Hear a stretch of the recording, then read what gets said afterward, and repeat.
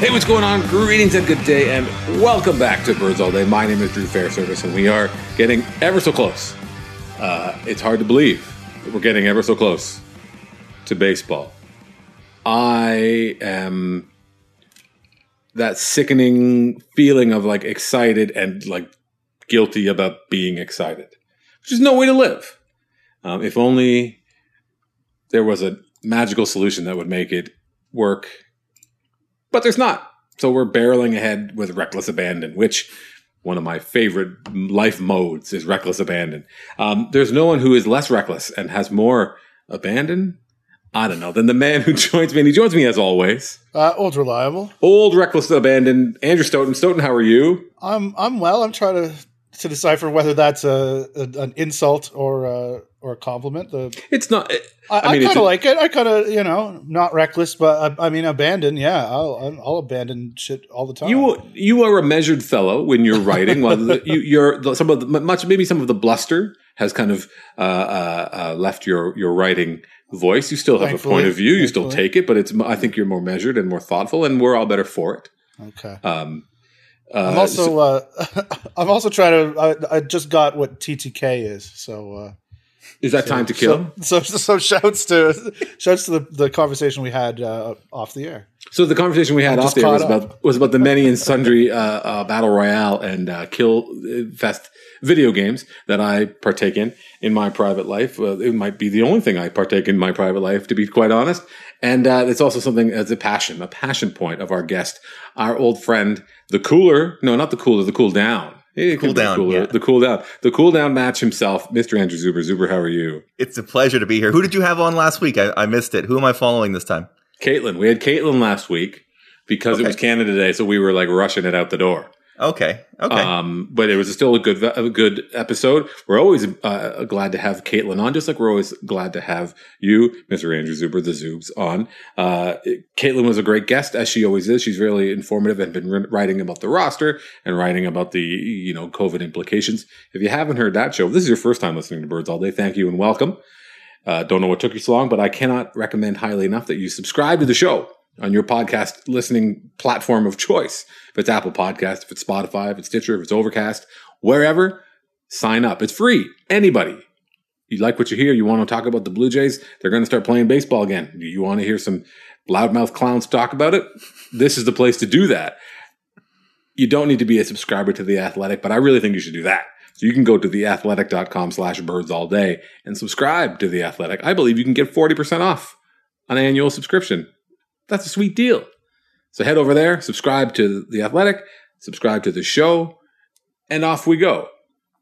We had Caitlin on last week. Usually the joke is that we bring you, Mr. Zuber, on after a big name guest. Yes. Which Caitlin is a big name. She's the name of names, quite frankly. Yeah, I want to be clear that she is much better than I am at this. I want to make that. In no way is this a knock on the fact that I was following Ross Atkins and Gibby the last couple times I did this. Oh, that's right. We had John Gibbons on this show. Can you believe that? It's wild. But yeah, I don't know. We're here to talk about baseball. You know the Zoobs from his work at Yahoo Sports Canada. You know him from Sportsfeld. You know him from the internet. You know him from this show, where we always welcome his voice and perspective, and more than anything, we welcome his laugh. So I'm going to hopefully we can see if we can elicit a few of those, solicit, just drag a few out of him, even if they're just pity laughs for me, like rambling and ranting and talking about YouTube streamers and being bad at Call of Duty, because I'm bad at Call of Duty. It's just a different vibe in Call of Duty. It's a little too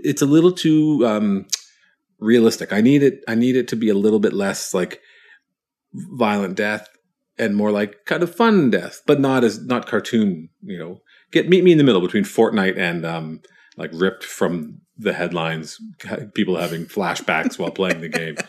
I think that's good. I think you found that with Apex, and you should stick with what you got.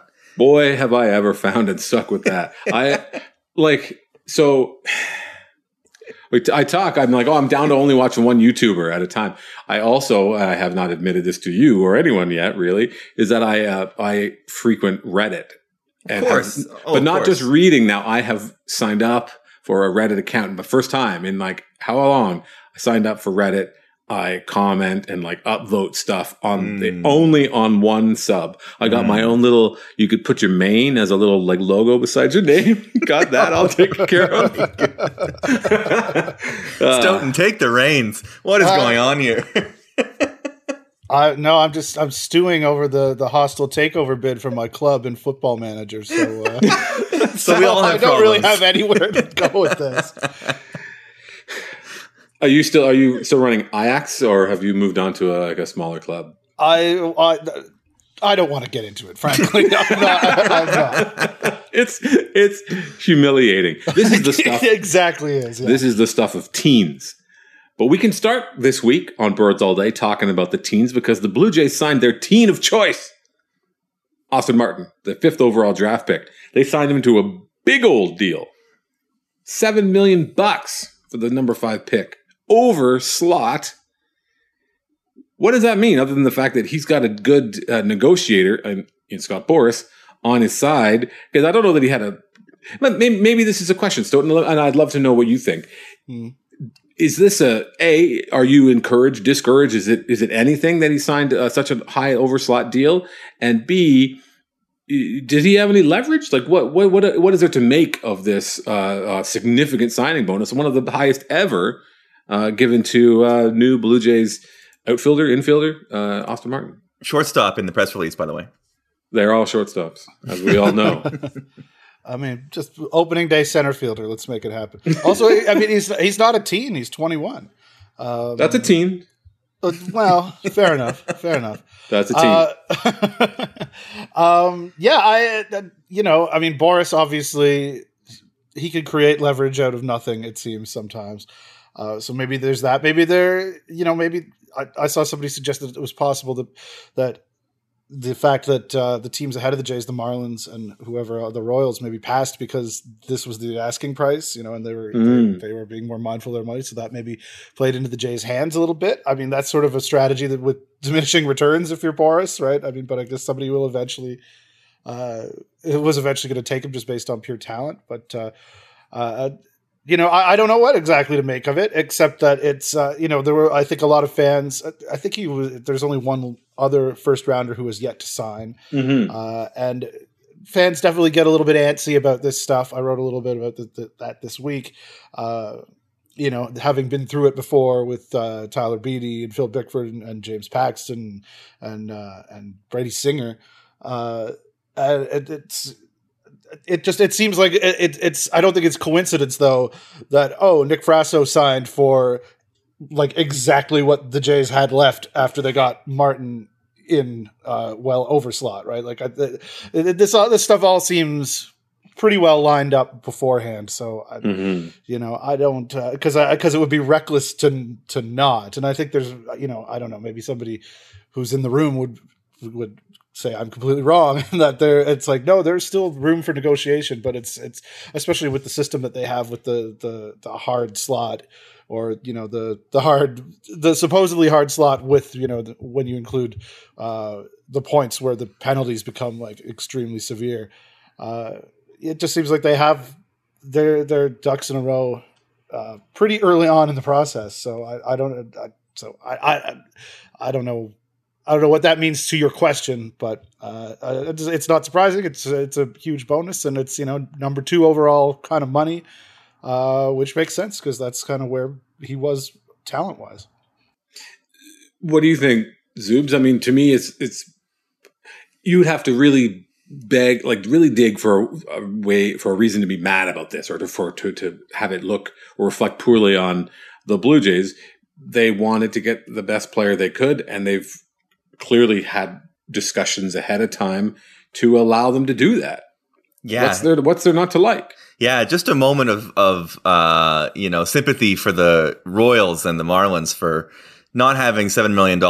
I mean, what can you do? It's tough out there for people who own baseball teams. It's hard.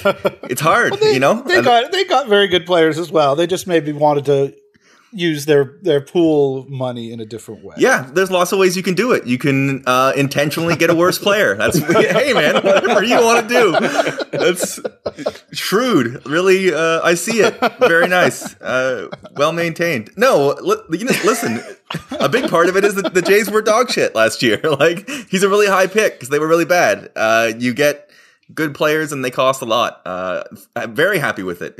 I think, to sort of the points that Stoughton echoed, how many times we've been down the road of wasting your time even learning a draft pick's name because the team had no intention of signing him.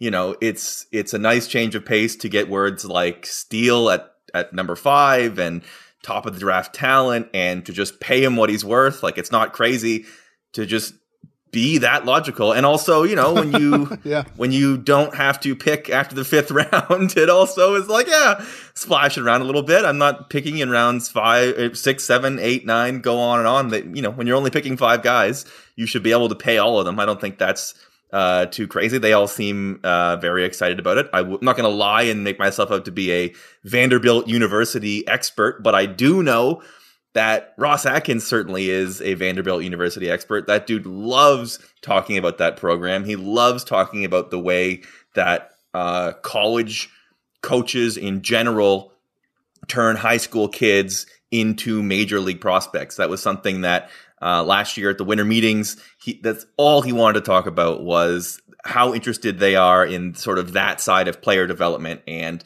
even before they get to the major leagues, what are college coaches doing to turn these guys from high school player to major league prospect? And Vanderbilt is a lot of the time the example he used from that. So I wasn't super surprised for them to be going with a Vanderbilt guy. And by all accounts, they seemed super surprised to have him fall to them. So it looked like it worked out exactly the way they wanted to, and probably even a little bit better than they wanted to. And to echo Stoughton's point, that's probably why you end up maybe taking Nick Frasso later on, and maybe he isn't who you wanted in the 4th round, or he's somebody you had a little lower, but you do it to get the top guy first.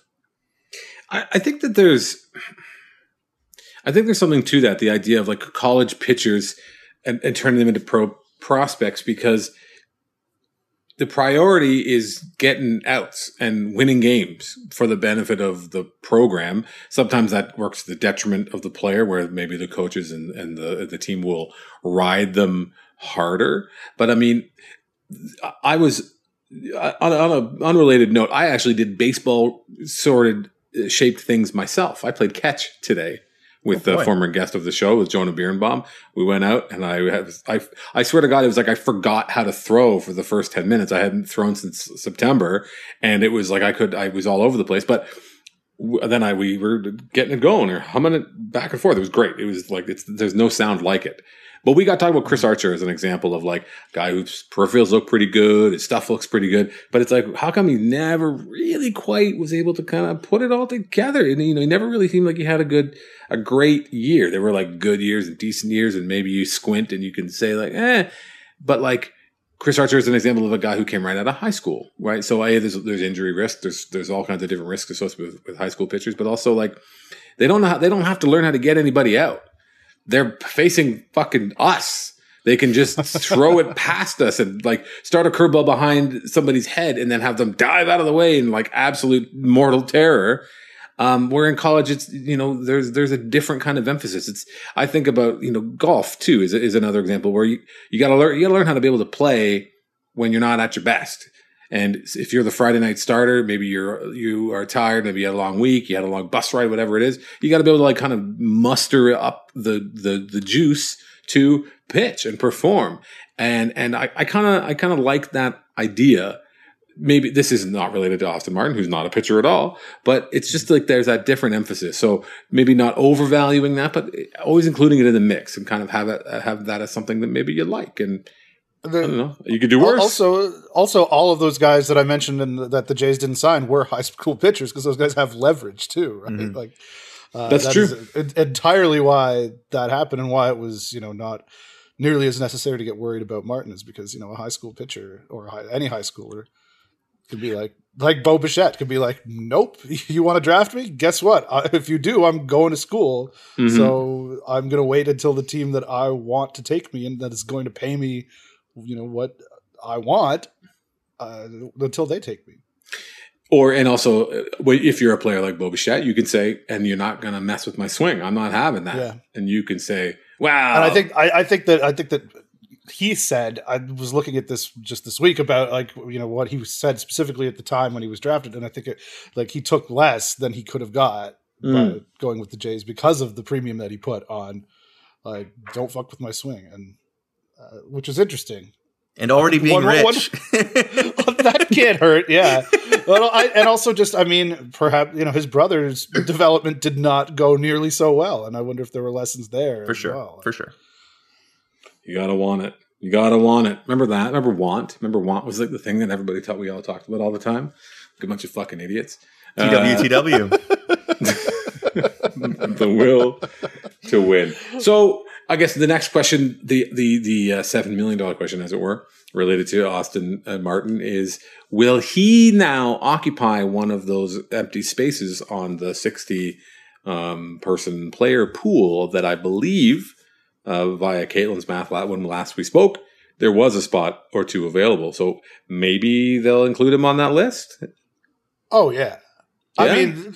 I mean, Simeon Woods Richardson's 19 and there's zero chance he's going to be in the big leagues, but this is how else are you going to get anyone developed? I think, there's not going to be a minor league season, right? I mean, I think this guy is going to be way too important. He's obviously, they're not going to bring him up to the big leagues, but I think he's going to be among the players. And I think Charlie Montoyo today on Wednesday was talking about, I think they have 40 guys in Toronto and 12 are still back in Dunedin because of, intake test related things. So that would suggest that there are a couple spots still available.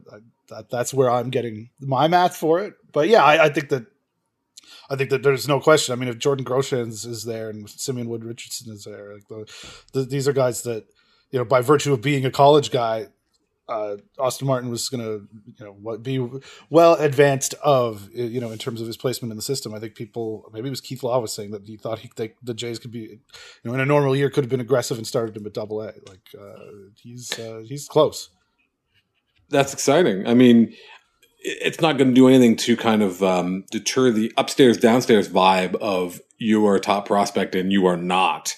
And if you're not, that means you're on your own and maybe go play indie ball or something this year, or maybe you're giving it all up and going to law school, whatever it might be. But yeah, it's good to, just let them play, let him and whoever else get out there and work out. And then we can all get all stupid and read between the lines and be like, he's coming. This is it. He's playing this year. I think the more likely thing is that they just lose too many guys to the COVID list, and then that might force them to play him. But that's probably the only scenario where they end up having to use him. Which let's hope it doesn't happen. You've been in the house. You've been doing those basement workouts. You pulled up that HIIT workout up on YouTube. You're ready to unveil your post-quarantine body. You got to get it IG ready. You want to make sure that it's ready for the wild, ready for that public consumption when the day comes. That's where Manscaped comes in. Manscaped is dedicated to helping you level up your full body grooming game. The Perfect Package 3.0 kit comes with the Essential Lawnmower 3.0 waterproof, cordless body trimmer and a ton of other liquid formulations to round out your manscaping routine. Be sure to use the Crop Cleanser to keep your hair and skin healthy. It's an all-in-one formula, so it's good for healthy chest hair as it is for your skin. Subscribe to the Perfect Package and get a new blade refill for your lawnmower trimmer delivered to your door every 3 months. And for a limited time, subscribers get 2 free gifts: the Shed Travel Bag, which is a $39 value add, and the patented high-performance, reduced chafing Manscaped Boxer Briefs. You can get 20% off and free shipping with the promo code THEATHLETIC, all one word, at manscaped.com. So do yourself a favor and always use the right tools for the job. As I mentioned, get 20% off and free shipping with the promo code TheAthletic at manscaped.com. And for a limited time, subscribers get not one but two free gifts: the Shed Travel Bag, $39 value, and the patented high-performance anti-chafing Manscaped Boxer Briefs. So go to manscaped.com today and use the code TheAthletic. So before we get to the COVID list, I sigh deeply. They had the schedule release, which is kind of hilarious. One minor detail missing. That's all. What detail was that? Location of the home stadium. Well, a little bit. Yeah, I guess that's minor. Yeah. Yeah, that's a big. Well, so as I'm sure the folks listening to this are known, the Canadian government sort of opened the door so that the players can at least come in and work out. Don't have to quarantine for 14 days. Is that my understanding? But we still don't know about the ins and outs, do we?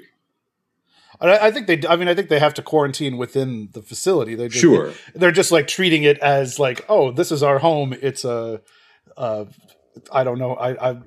I'd make a fool of myself if I tried to guess the square footage of the Rogers Center, but it's big, including the hotel, right? So, but I think they're doing that. But yeah,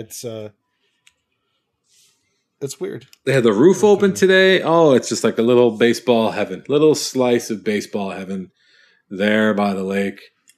On the carpet. On the carpet, roasting. I don't know if they like. So I mean, do they have like just full run of the place? Are they racing their like motors, scootery things, or flying drones around and doing all kinds of wild teen shit? Or I can only imagine how tightly it's locked down. I think they're probably goofing off a little bit, playing Apex, probably watching the streamers. They're definitely playing Call of Duty. They're not playing Apex.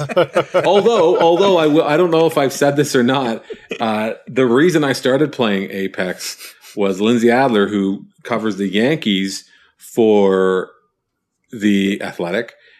At last year in spring training, 2019, she asked something of Tommy Canley, the Yankees reliever, and was like, "Oh, you still playing Fortnite?" And he was like, "No, everybody's playing Apex Legends now." And I literally read that tweet and was like, "Oh, maybe I'll check that game out," which has subsequently ruined my life. But yeah, he's the only one. All the rest are all playing Call of Duty for sure. But yeah, I don't know. The schedule release thing pissed me off. I don't know why. It just seems so corny. Like this stupid schedule release, they do it at the NFL. It's stupid. It's like the worst non-content thing I've ever seen. But I don't know. But then a bunch of us watched it, I guess. Which is did you? I did. I mean, I had to write about it, and I guess what? Spoilers. I have more to write about the schedule coming up this week. So, but you know what? I will take it over the remembering of guys, which while I still enjoy, my brain is just turned to complete mush when when that subject comes up. So yeah, writing about real things and real teams and like current players. I'm okay with it. I'm not complaining about that, but that didn't mean that I watched the fucking show, which just skipped right over the Blue Jays. I could critique the MLB Network's approach to the show all we want. I don't think anyone will find it very interesting, but yeah, it was a real trash show and as you say, just a mindless bit of like just wringing whatever amount of eyeballs they can get out of just this like stupid piece of like content. Here's just a terrible way to release a schedule. Also, basically, here's a bit of an aside. Number one, are there any interesting takeaways from the schedule? I don't want you to give away the farm here again. You're gonna have to read that on Friday. Yeah, but I don't know. Midweek in Miami, get excited about going to Florida in August, like you weren't already. in the middle of everything that's going on. Yeah, the Jays have a couple trips to Florida. They're going to start there. They're probably until they sort. Maybe they're going to play there. We still don't know that. And it was weird. We had that little.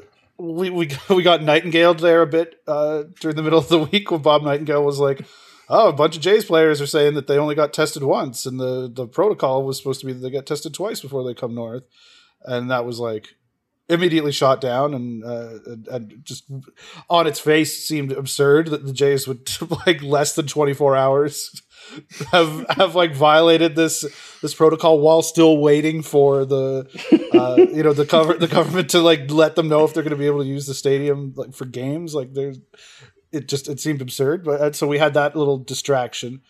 But yeah, they're still going to be. I don't know. I don't want to give away the store about the schedule. That's fine. Man, it's wild stuff. It's gonna be fucking. It's gonna be a fucking bomb going on. Sounds explosive. Holy smokes! Yeah, it's like you got to set the premiere. Like this is the trailer for the trailer. Like, yo, we about to drop the trailer for this movie you're gonna see in 6 months. Give me the red band. I need to see this. That's what we have to do now. MLB Network has taught us. You gotta sell that schedule content. Here's an idea. Here's a question that I'll go to you first, Zub. So everyone knows Andrew Zuber as a very funny and like irreverent sort of man. Mm-hmm. But I feel like you've taken a different tack in the last few months on your social channels. And so here's a question for you, radicalized Zubs.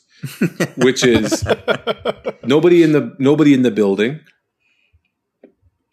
more of a made-for-TV event. Do they bother with the national anthem before these games? Ooh, I didn't see what the MLS did tonight. MLS apparently, I don't know if they did or not. I think they probably still will.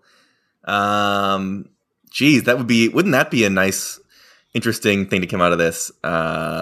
Interesting. I Stoughton is the first person I can remember that I read and followed on Jay's coverage that ever actually proposed like there doesn't need to be a national anthem. And I was like, oh, I'd never really considered it until that point. I think it's possible. I think they probably still will do it because this is America's game after all. It couldn't be more American than 2020 baseball, quite frankly.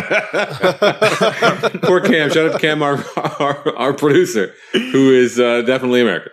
Yeah, and he has to hear us like our arrogant Canadian like foolishness. But anyway, yeah. Move on. Well, I've seen Americans say that as well. It's just it's been very much like it's been a sort of a labor versus ownership battle in public, and minor leaguers getting overlooked, and the draft getting cut, and this need to just push forward in spite of any statistic that tells you it's a bad idea. So with all those things in mind, I think you're still going to see a national anthem for sure. I think it seems likely. Maybe not though. I didn't see what the MLS did, but here's maybe we get that taken out of the game. That wouldn't be so bad to me. It's a shame because it should be out for a zillion different reasons. And the fact that this, the moment that we're in where there are so many, important conversations that are being had there, you've got fucking Joey Votto wearing a Black Lives Matter t-shirt while he's doing BP, getting, obviously drawing a lot of attention, which is great.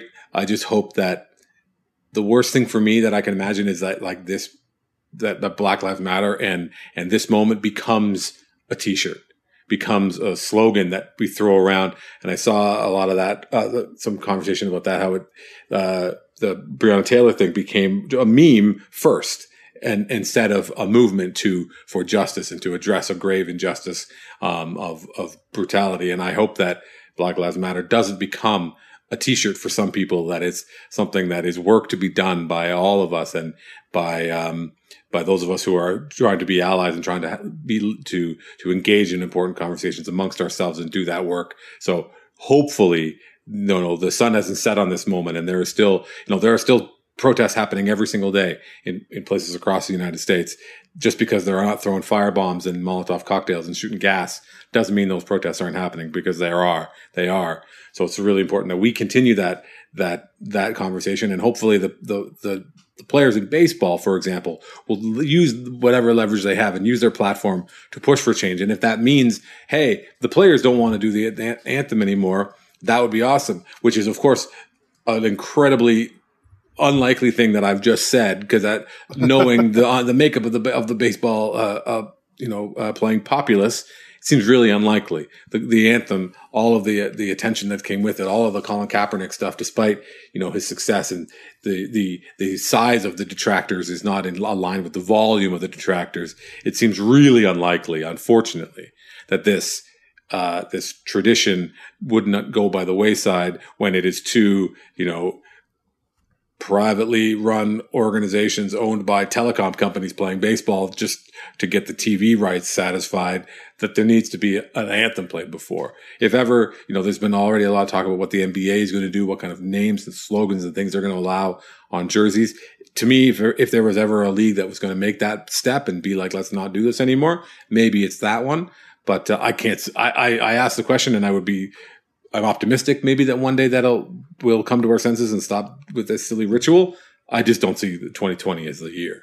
Yeah, I think, and you sort of touched on it briefly with your talk about telecommunications and it being all about money. Like, I think of the same thing with the Washington football team and with Cleveland's baseball team of like, we all knew those names should have been changed a long time ago.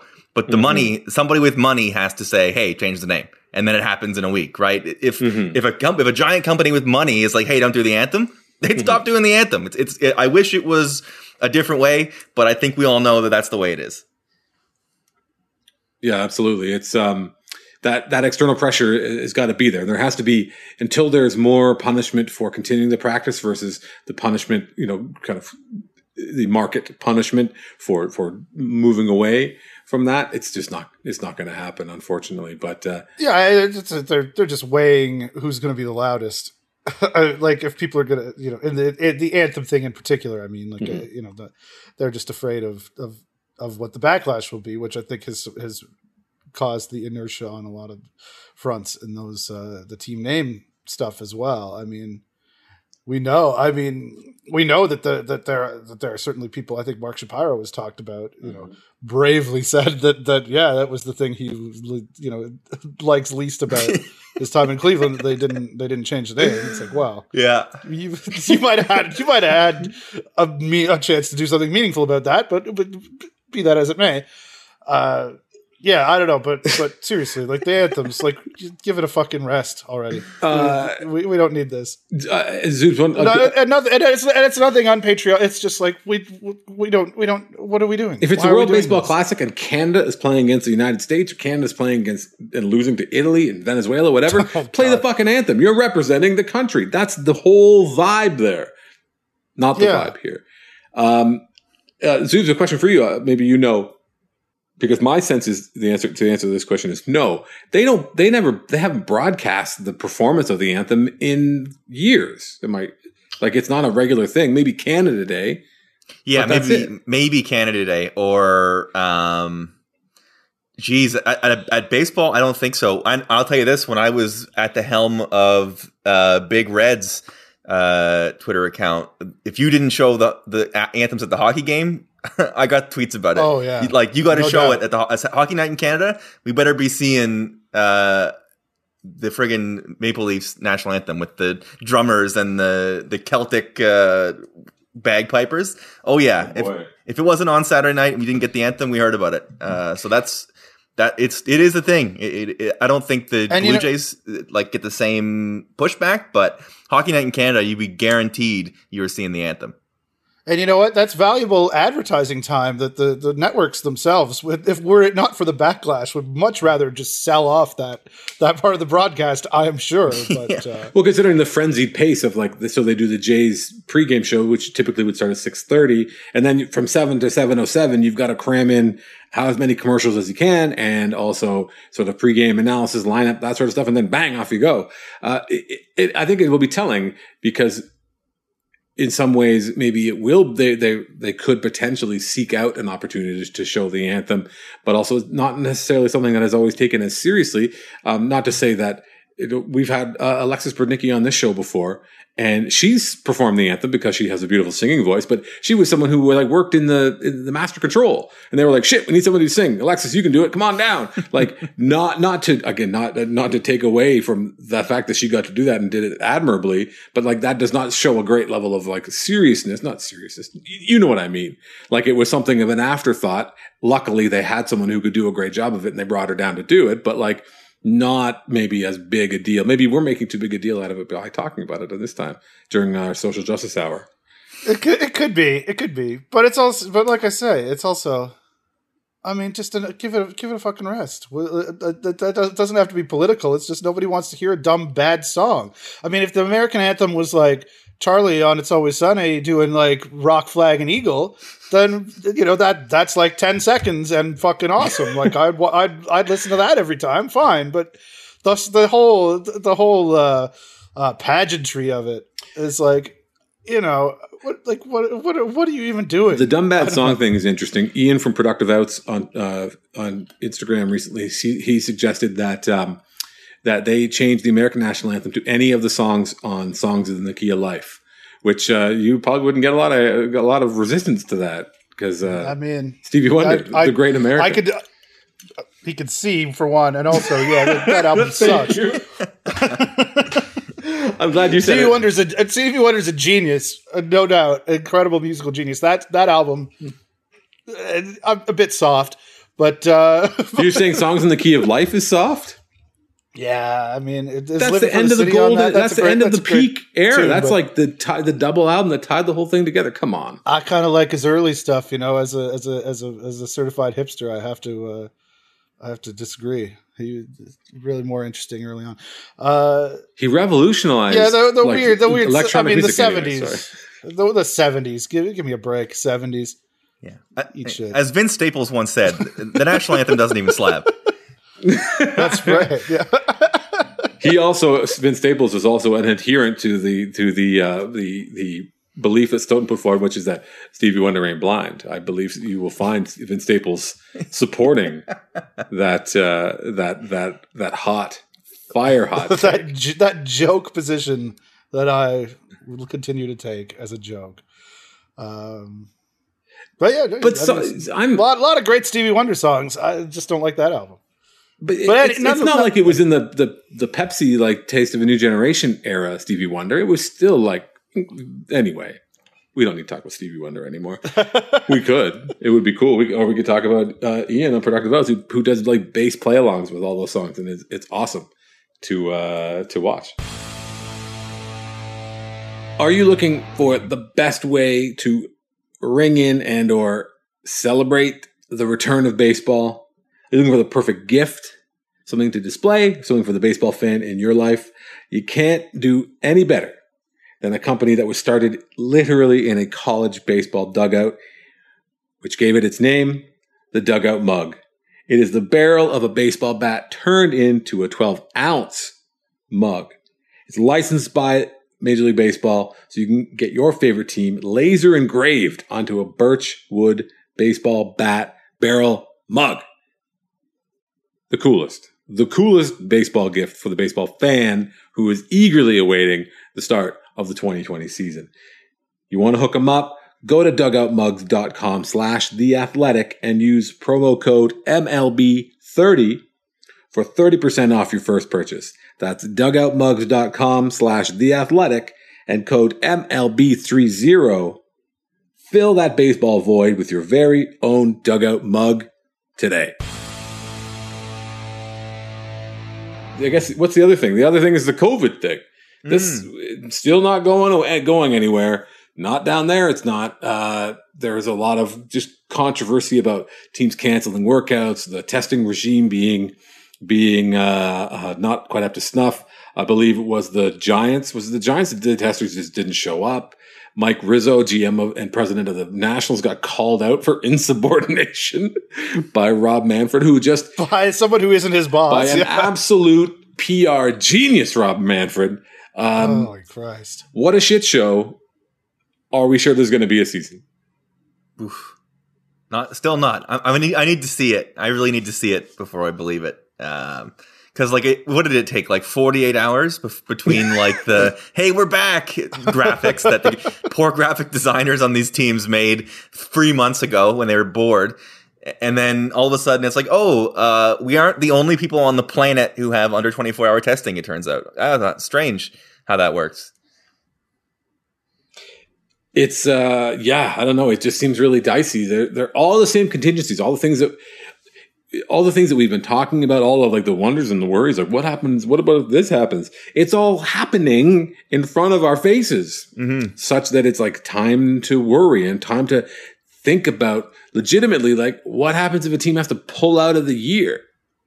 And people are like, well, it's working fine in the KBO and working fine in Germany. It's like they didn't have 60,000 new cases yesterday in those countries.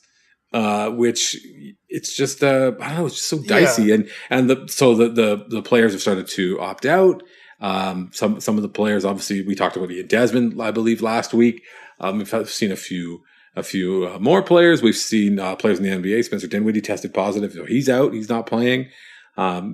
It's even Mike Trout, right? That's the one, right? If Trout says he's not playing, then like what the fuck is going on?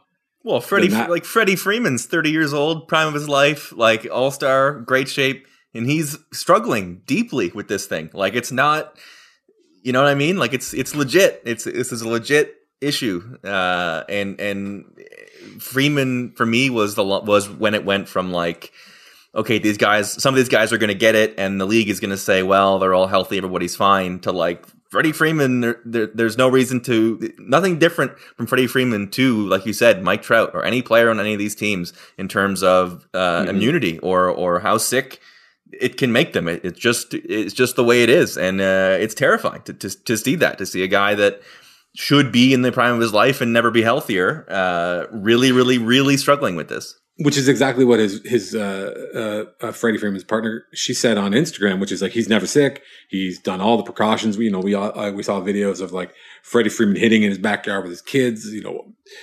demonstrating at least quarantining and doing everything that can be done. But at the same time, like if you get it, you get it, and you don't know what it's going to be. To me, the Freddie Freeman, testing positive, having COVID-19, huge.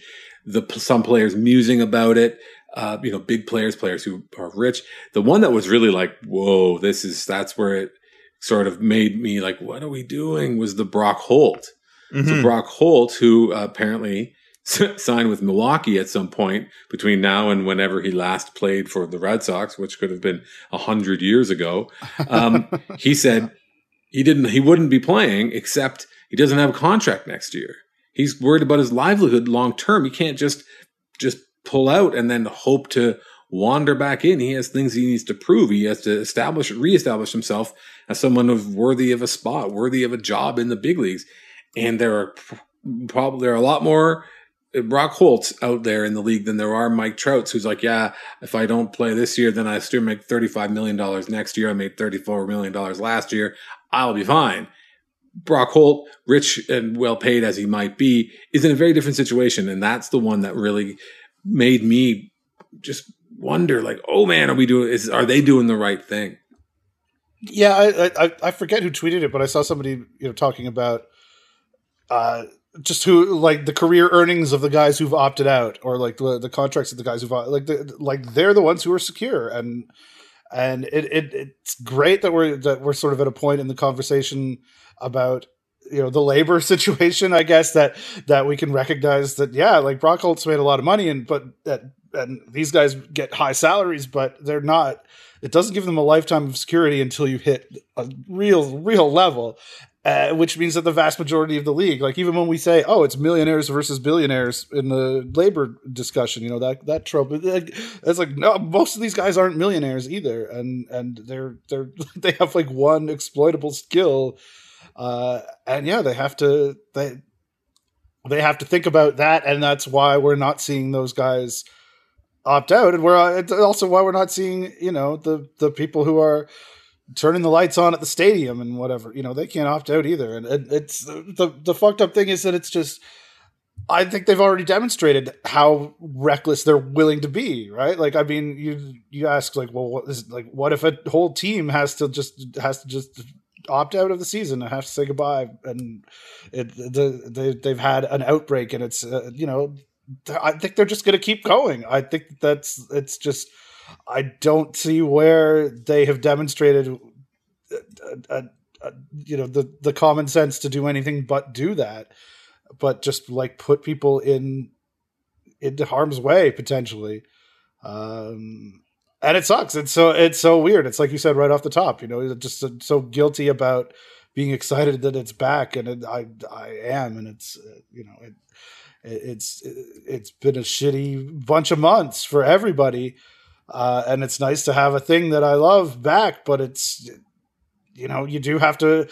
I guess you have to make compromises and make those sort of things, those decisions anyway. There's lots of horrible things about the game that we kind of just let ourselves overlook because we like it. That doesn't make anything better, but it's like, like how the international amateurs in Latin America, for example, were like, well, that's really fucking terrible how a lot of that operates, but we get over it.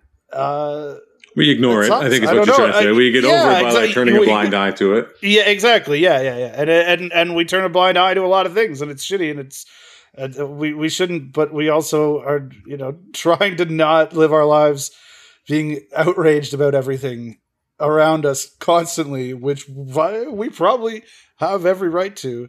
And this is just another one of those goddamn things. I don't know. That's maybe defeatist. Maybe I don't feel good about it, but like, I'm just resigned to the fact that they're just going to fucking do it.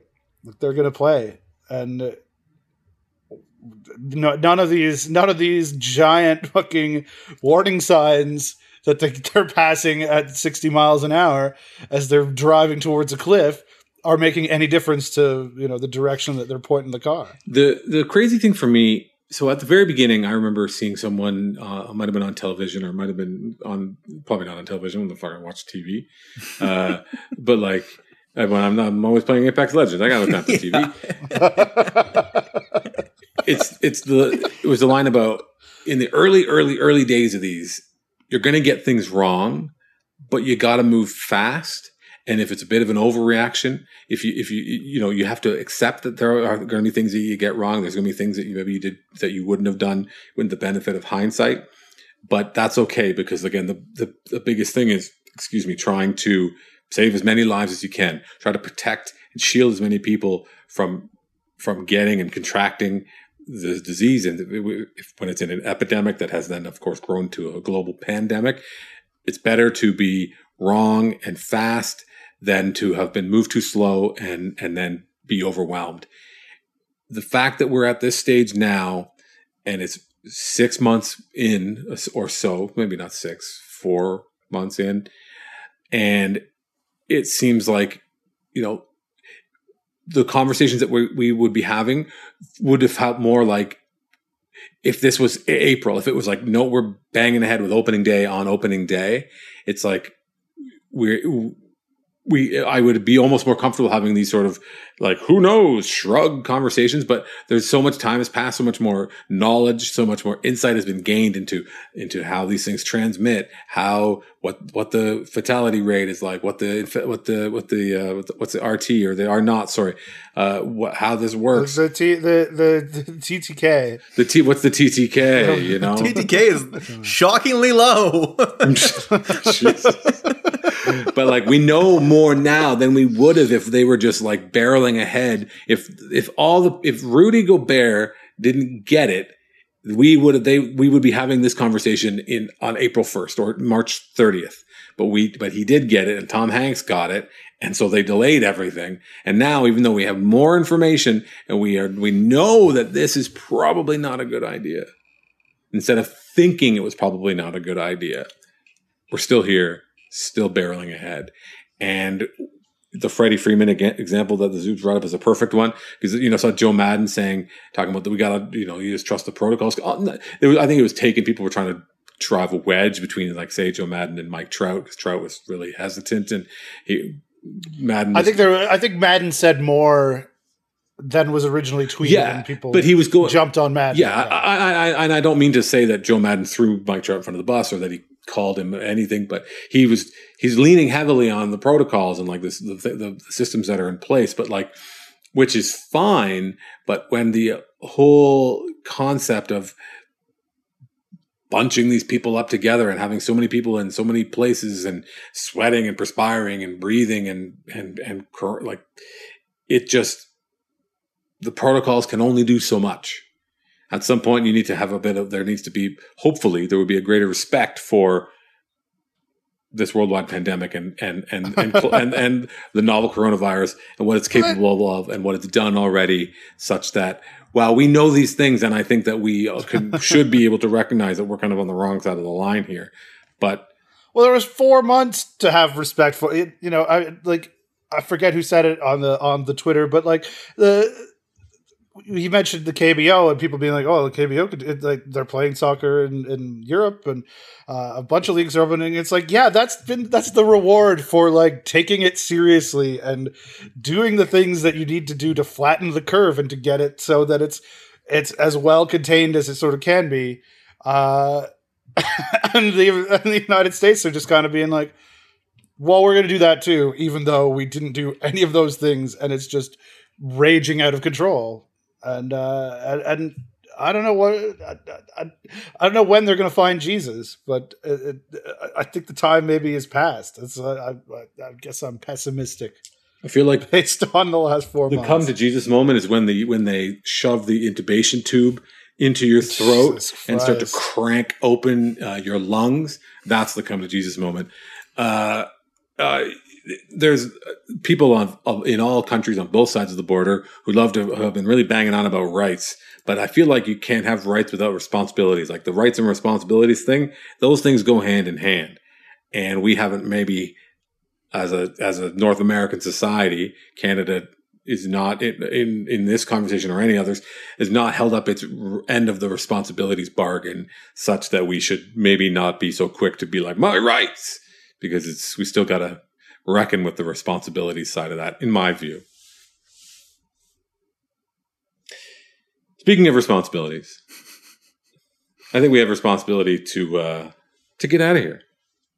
We've bounced along at a fine clip. We managed to keep Stoughton from spilling his next column out for the benefit of content. This content, not that content. So you've got. So it certainly has nothing to do with the fact that it's not written yet. Well, but you got the ideas. Because I know. I can't speak to exactly how your brain works, but I know that if we shared it here, it would be really hard for me to go back and write it because I'd been like, well, that's already like the cat is out of the bag. You know, oh no, I just assumed nobody is listening to this. So. Well, we should not act upon that assumption. Not when we have the big cool down guest himself, who's here to like bring the ruckus. I don't know. Zoobs, what is the status of Sportsfeld these days? We record every Wednesday. We do look back shows, which was a great idea before that was the only thing anybody could do in sports. Those come out on Fridays on Patreon. And I'm starting a baseball show that is going to come out every Monday for Patreon subscribers. Hell yeah. But I'm not doing it until the season starts. I'm not just going to kill time for months. Who would have a podcast that does that? That's just stupid. So make sure you check out is it patreon.com/sportsfeld? That sounds like about right. Yes, it is. And I just want to do one thing because I'm not going to be on here again before the season starts. If the season starts, you probably already done this, but the 60 games thing, all they have to do is be as good as the 2014 Blue Jays. How hard is that? Well, did they have a 5-win center fielder and Colby Rasmus just lying around? 2014 Blue Jays Austin Martin, up baby. 4.5 games after 60 games. Up 4.5 games in the division. Juan Francisco had a right now. That's going going in the piece. That's going in the schedule. Juan Francisco 933 OPS through 60 games, and then he retired. 60 games is a farce. And my other thing is, I'm obviously you guys are too, but I'm huge on Nate Pearson this year. No hitter's going to see him more than 2 games. He might win Rookie of the Year and Cy Young. It's not crazy. It's 11 starts. Well, unless they don't play. Bacanato one. Well, no, that 12. If he's ready opening day, it's 12 starts. That's true. Some guys true. need 10 games of no competition to get ready for a season. 10 days spinning your wheels, wondering where and when you're going to get your next meal, when and where you're going to pitch next. But it's important to make sure that he's really, truly ready before he comes out. That's I also want to say a pleasure. Well, I mean, there's so much pressure on opening day. You know, the big crowds. It's just the spectacle of it. You know, you don't want to throw a kid into the fire like that. Can I say that the fact that the Blue Jays have both the Rays and the Marlins in their schedule makes it so easy to make such the worst, hackiest joke about attendance and about how but I really want to make that joke. Wait, what is that? What is that I'm joke? not going to make it. I won't. It's too easy. What is it? It's too easy. I don't. But why would the Marlins? What would that be? I saw in someone wrote a recent piece that quote tweeted Daniel Kim, who we had on this show, talking about how if the Blue Jays and the Rays do in fact play on opening day, it could be Hyunjin Ryu facing off against Ji-Man Choi, which is Woody Huge in Korea, which is awesome. Ji-Man Choi, real easy to like. I got a lot of heart, I got a lot of space in my mind for the thick boys who are out there smacking dingers and playing first base, as long as they pay their rent. That really makes it a lot easier to root for them. All right, Drew going public with his support for Toronto landlords. Mm-hmm. Interesting. That if ever there was a sympathetic figure, it's landlords in Toronto. The woman who's like in charge of the entire board of landlords. Like, if we could have like I think that I looked into it. I think that board exists in her mind a little bit. I'm not sure what's going on with that. But. Well, you got to charge extra. I saw something. No, never mind. But having coin operated laundry right inside of your apartment, like it's in your building, but you put a coin operated laundry on it. That to me is it's truly like coin operated laundry. I feel I've lived in that situation in your actual unit or in your building. No, it was in the building. I get. I had that in my college apartment, like my college house. We had coin operated laundry in the apartment, in the house. Yeah, that's criminal. Yeah, it was bad enough when I mean, these college kids love doing their laundry. They're gonna use it 3 times. I thought it was. I had my washer dryer was in my kitchen. I lived on Dovercourt. My washer dryer was in the kitchen, which was bad enough. It was free. I mean, we paid for the building, but anyway, follow the Zoobs on Twitter was it _Zoobs? Yeah, wear a mask for God's sakes. Wear a mask. I wore a mask. I got a haircut today. I had a mask on. Barber. Wow. She had a mask on. They were doing some great stuff down at the Night Owl Barbershop. Shout out to the Night Owl on Lakeshore and on Dundas. Best shop in the city. Even the other one even Town Barber. Shout out to Town Barber as well. But in particular, shout out to Night Owl. Those are my people. And wear a mask. Wear a mask. Follow Zoobs on Twitter. Listen to Sportsfeld. And read Stoughton at The Athletic. Stoughton, you got anything else? You got this scheduled piece coming up. What else you got cooking? Oh, God, lots of things cooking. It's there's actual, as ridiculous as it sounds, they're trying to play a baseball season, so there's actual stuff to write about. It's like one of those. I was watching the Flight of the Conchords, and it's like, just squint your ears. Yeah, you sound like Marilyn Monroe if you squint your ears. And that's like watching baseball season coming up. Like, just squint your ears and your eyes, and you'll be able to enjoy the smells. Smell baseball. Like Irvin Santana used to say. For Andrew Zuber, for Andrew Stoughton, my name is Drew Fairservice. Thank you very much for listening to Birds All Day. We'll talk to you next week.